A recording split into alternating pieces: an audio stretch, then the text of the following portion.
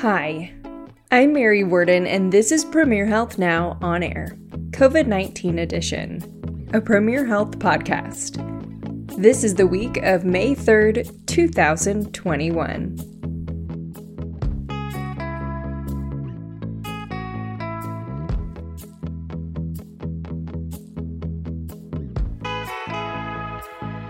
Hi guys! It's no secret that it's been quite a roller coaster of a year, and now we're all pretty well versed in surviving a pandemic. Now, I thought about what could I talk about today going into this episode. I could recap the long list of things that went wrong and the things that ended badly, or I thought today we could talk about the highlights. What were some of the best things that you did during the pandemic? Here are a few things that came to mind for me when I reflected over the last year. I wore less makeup, and that's coming from someone who wore makeup every single day. And I felt good about being in my own skin for the first time in maybe ever. I learned new things, and for the most part, YouTube was my classroom of endless tutorials, but sometimes it was just a call to my dad asking him about paint and primer and how to do certain things around the house. I did grocery pickups and deliveries for some family and friends who were at a higher risk for COVID than me.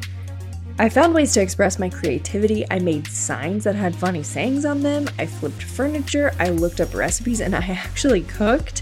And that's huge because I'm really bad at it. I created a dreamy outdoor workspace that doubles as a neighborhood watch post for my dogs, which is a very coveted position in the dog world. And don't tell my boss, but I even temporarily dyed a little bit of the back of my hair pink because I've always wanted to have pink hair, and I could do that for the first time because I was out of the office and I barely saw anyone, and I got away with it. And the very best thing I did was slow down. I was able to breathe and see things more clearly. I focused on what was important to me. I adjusted my priorities. I connected with people in a new and different way that was somehow so much more meaningful than pre-pandemic times, and I unapologetically put myself first for a while. And isn't it funny how when we do that, we have so much more to give to others? It's a pretty common idea that we will never be the same after living through a pandemic. And how could we? Of course we won't, but I hope some of your highlights of the best things that you did are the things that stay with you as we slowly head back towards a more normal time. To fill us in on all things COVID and give us an update on when we might see those normal times again, we welcome back Premier Health's Vice President of Quality and Safety, Dr. Roberto Colón. Hi, Dr. Colón. When the pandemic hit, many Americans turned to vitamins and supplements in hopes of boosting their immune systems, a very popular one in the mix being vitamin D. While it seems silly to think a vitamin could be a cure, what are your thoughts on if vitamin D can prevent or even treat COVID-19? So I think a lot of this needs to be clarified that vitamin D itself isn't necessarily a protective nutrient. But what happens is patients who are deficient in vitamin D, who do not have enough vitamin D, have a higher susceptibility for viral infections, including COVID, and potentially having a more severe outcome. Oftentimes that could be related to the why people are having vitamin D deficiency. But that's actually what's been identified is that when there is deficiency, people are at an increased risk for having those complications. So it would stand to reason that replacing the deficiency is the protective mechanism. What has not been demonstrated is that giving people excessively high doses of vitamin D affords any more protection. So that means that if you have a normal level of vitamin D and you took more of a supplement, you would not be lowering your risk any further. If someone at home did not have blood work done and they were not aware of their vitamin D levels, would you recommend taking the supplement? And if so, what would the recommended dosage be? Well, the first thing that we want to make clear is that the supplementation varies from one individual to the other based on their normal dietary needs, their age, risk factors, and other medical problems. For the majority of our younger individuals who have a normal diet where they have free access to dairy products and they do ingest a sufficient number of dairy products, their vitamin D levels are likely to be normal, particularly during our sunnier months. For older individuals whose diets may not be as complex and as complete, particularly during the winter months, we see a bit of a drop in vitamin D levels. And for those individuals, anywhere from 400 to 800 international units, which is usually one tablet of a calcium supplementation, is what would be recommended. There are some individuals who may have medical conditions where we may not want to be giving any additional vitamin D supplementation. And that's why it's very important that before you start any additional supplements, you discuss this with your healthcare provider. And another thing that intake was increased in many Americans was their alcohol consumption during the pandemic. Can you talk about how this can affect mental and physical health? Well, one of the misconceptions about alcohol is that it has a positive effect on our psyche and our well-being. And that often has to do with the fact that most of the consumption of alcohol that people think about may be in social situations that are themselves enjoyable. You may be at a party, at a gathering with friends. But in fact, alcohol is a depressant. Excessive use of alcohol has been associated with a negative effect on the mood. So when we consume excess in alcohol, we are actually setting ourselves up for potentially more issues related to depression and poor coping mechanisms. The other thing that alcohol in excess can do is it can affect our sleep cycle, which can lead to sleep deprivation and further worsen any of those mood behaviors. And lastly, alcohol is going to be full of empty calories. It is going to lead to potential weight gain or reducing the intake of good calories, nutritious meals, or other intake of foods that may actually be more nourishing. So it's very important to make sure that if we are consuming alcohol, we do it in a balanced way, in a limited way, and moderation as always is the key. And Dr. Colón, what are some tips for cutting back on alcohol? Well, the recommendation is always that we are trying to find ways of reducing that alcohol content. And men should not be drinking any more than 1 to 2 drinks of alcohol per day, and women no more than about 1 per day. One of the things that we see in some individuals is because of the increased time at home, there is more of that flexibility to be able to reach in for some of those enjoyable beverages. So one of the things that we want to encourage people to do is find a substitute that is going to be able to give you the same enjoyment without necessarily the negative health risks associated with using alcohol in excess. When we're looking for ways to cut that alcohol, is find out what's missing that could help us fulfill that gap. And for many people, it may be that social connection. So there are other ways of being able to reach that social connection through social media, through being able to do some video conferencing with loved ones and friends, trying to get back into some of those connections. Being physically active is another way to be able to occupy that time at home, finding things that are constructive, additional activities. And certainly if you find yourself not being able to reduce that intake, but you have that desire to cut back, if alcohol has become a problem in your life where it is having a negative impact in social activities, if it's gotten you in trouble with the law, these are markers where you may have an alcohol problem and you may need additional help. And we encourage you to talk to your healthcare provider about ways to be able to help you through any of those excessive situations of alcohol intake. Yes, and that is a great point about knowing the difference between having a few drinks now and then and when it's time to seek additional help. Let's shift gears into something that was big in the news.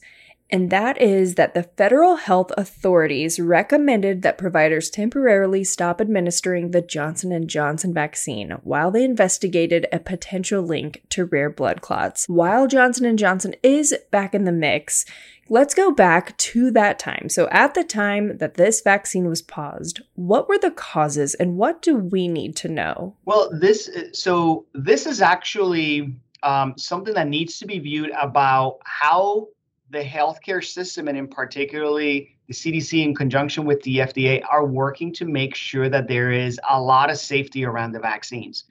So a report of a total of 6 cases of a rare thrombotic event called cerebral venous thrombosis associated with low platelets have been reported in individuals, all women between the ages of 18 to 48, in the period following their vaccinations, after they have been fully vaccinated. And the concern of these 6 events is, do we have a situation where the Johnson & Johnson vaccine is causing these very rare events to occur at a higher rate?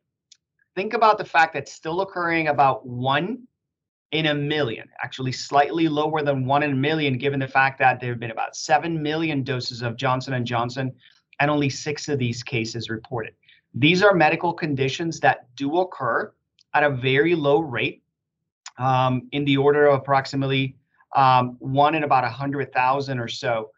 So really not a very frequent phenomena for women or for men, but we don't know if there is indeed an increased risk. So they are taking a look. And the safe way to do that is to temporarily halt giving any more vaccines to anybody until we understand whether there really is a link and we're seeing this occurring at a higher rate, or if this is indeed occurring at a rate that would previously be expected to occur. And that's the safety mechanism that needs to be understood. There hasn't yet been an established link.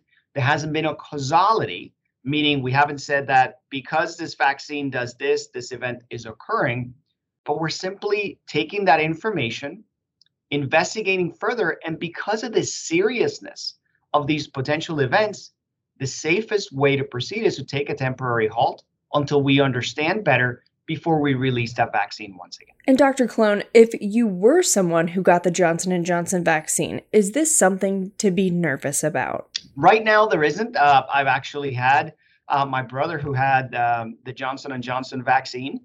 And my advice to him was the same that I would have anybody else. There's nothing that you have to do at this point.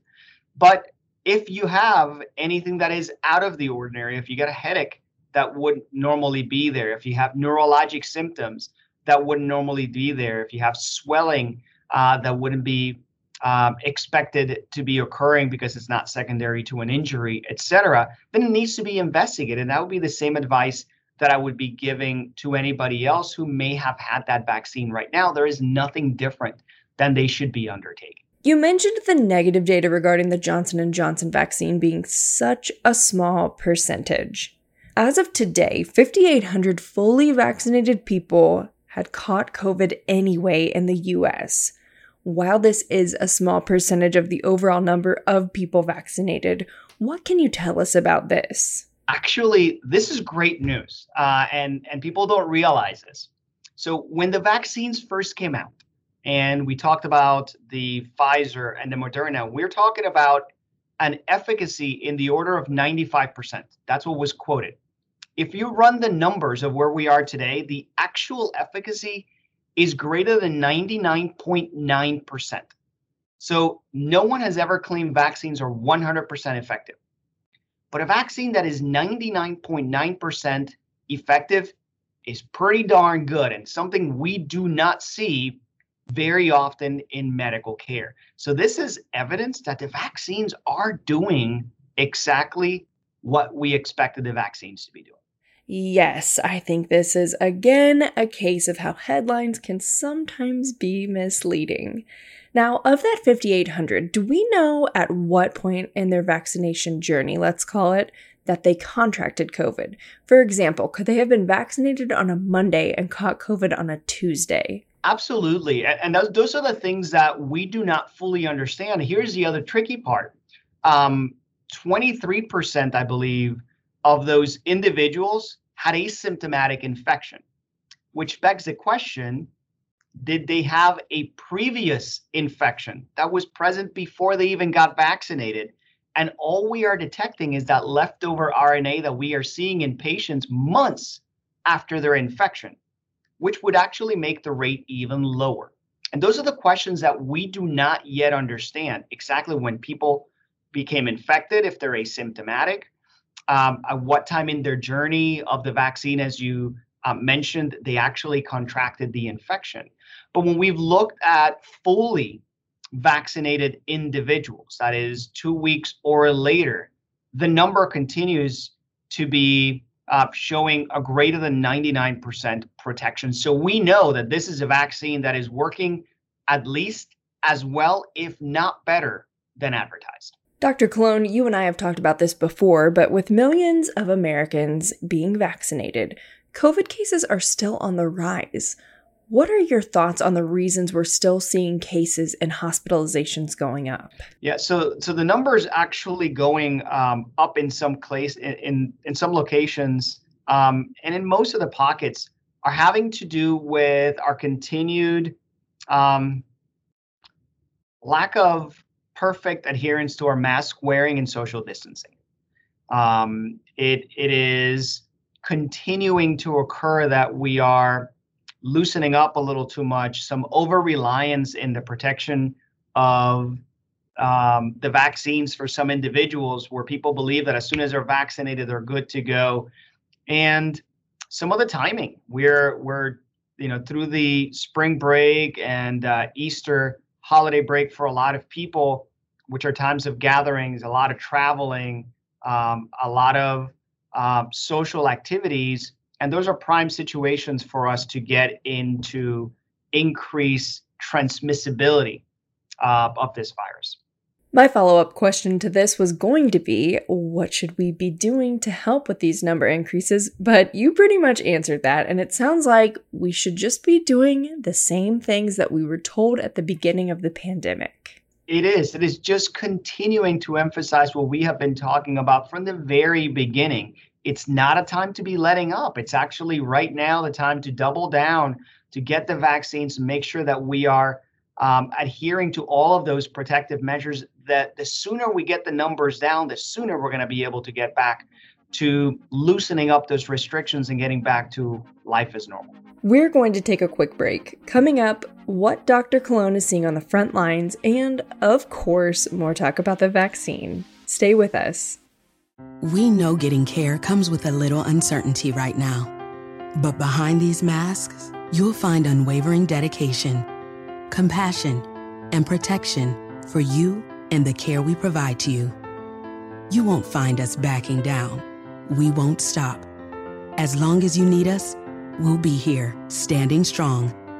Because it's who we are, and care is behind everything we do. Our care lives here. Premier Health. And we're back. Data is showing that a third dose of the vaccine is likely needed within a year for Pfizer and Moderna's vaccines. What can you tell us about this? And I think it's still a little too early to know.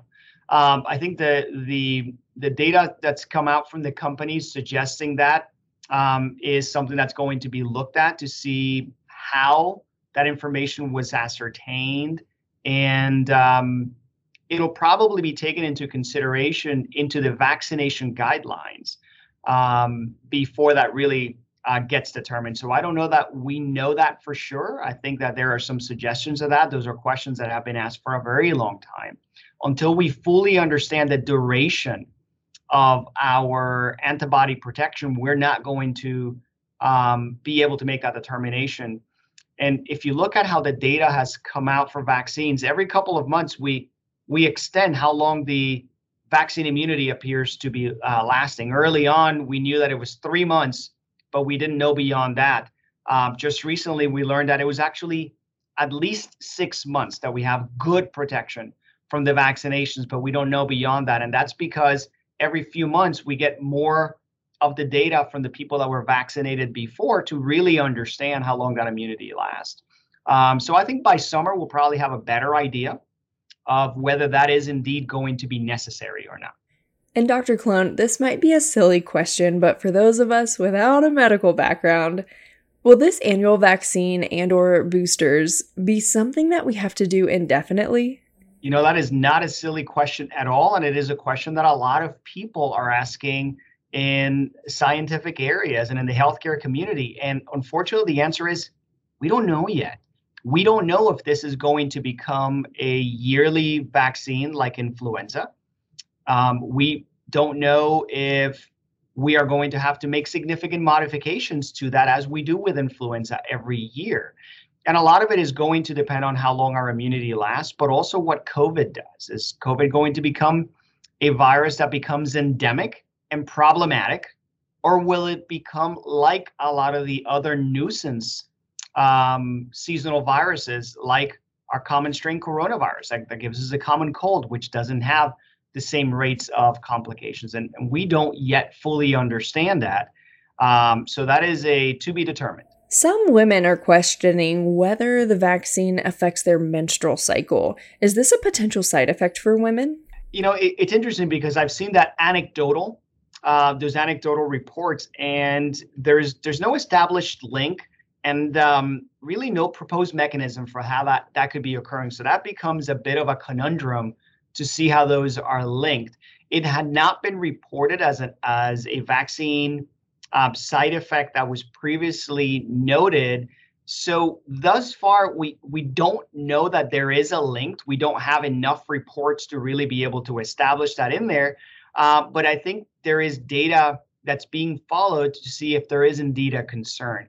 There are a ton of reasons why menstrual cycles could suddenly develop some irregularity for women that have nothing to do with vaccinations. So we need to see, are the rates of irregularity more common in people who are receiving vaccines, or is it just coincidental? And that's where the data really comes in to be able to show is there a higher rate or not.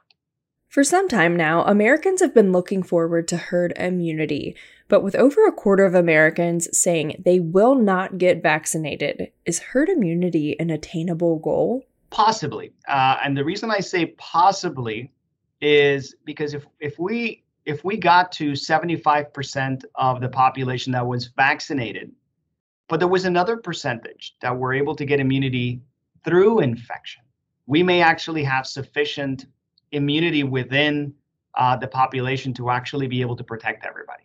And that's what herd immunity does. Herd immunity is not just protecting the people who are vaccinated, it is protecting those who are not able to get the vaccine or have immunity in any other way by virtue of the majority of the population being immune to a virus.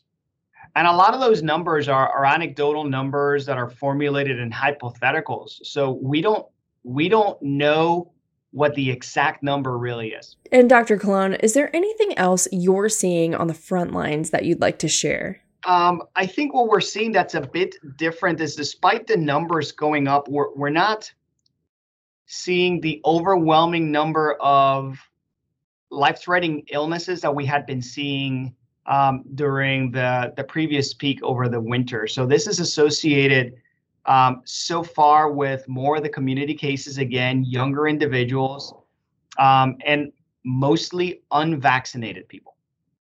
So I think people need to understand that this is not a situation of failed vaccination, but it's failed containment from not doing the right things. And as always, what is one last takeaway that you'd like to leave our listeners with? I would want everybody to understand we are not through this yet. We still have a significant ways to go.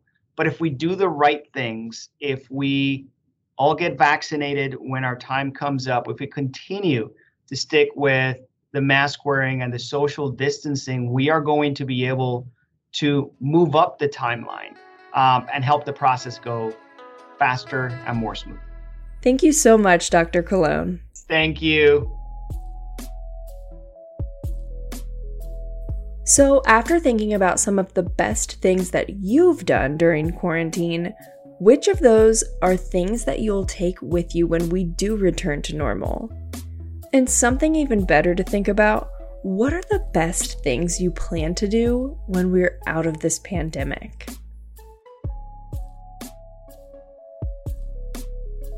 You can get more information 24/7 at premierhealth.com/COVID-19. And we want you to get the information you need about COVID-19 vaccines from people you can trust. Visit our COVID-19 vaccine hub for up-to-date interviews with our physician leaders, fact sheets, news, and more about COVID-19 vaccines at premierhealth.com/vaccine. This has been Premier Health Now on Air, COVID-19 edition, a Premier Health podcast. Our care lives here.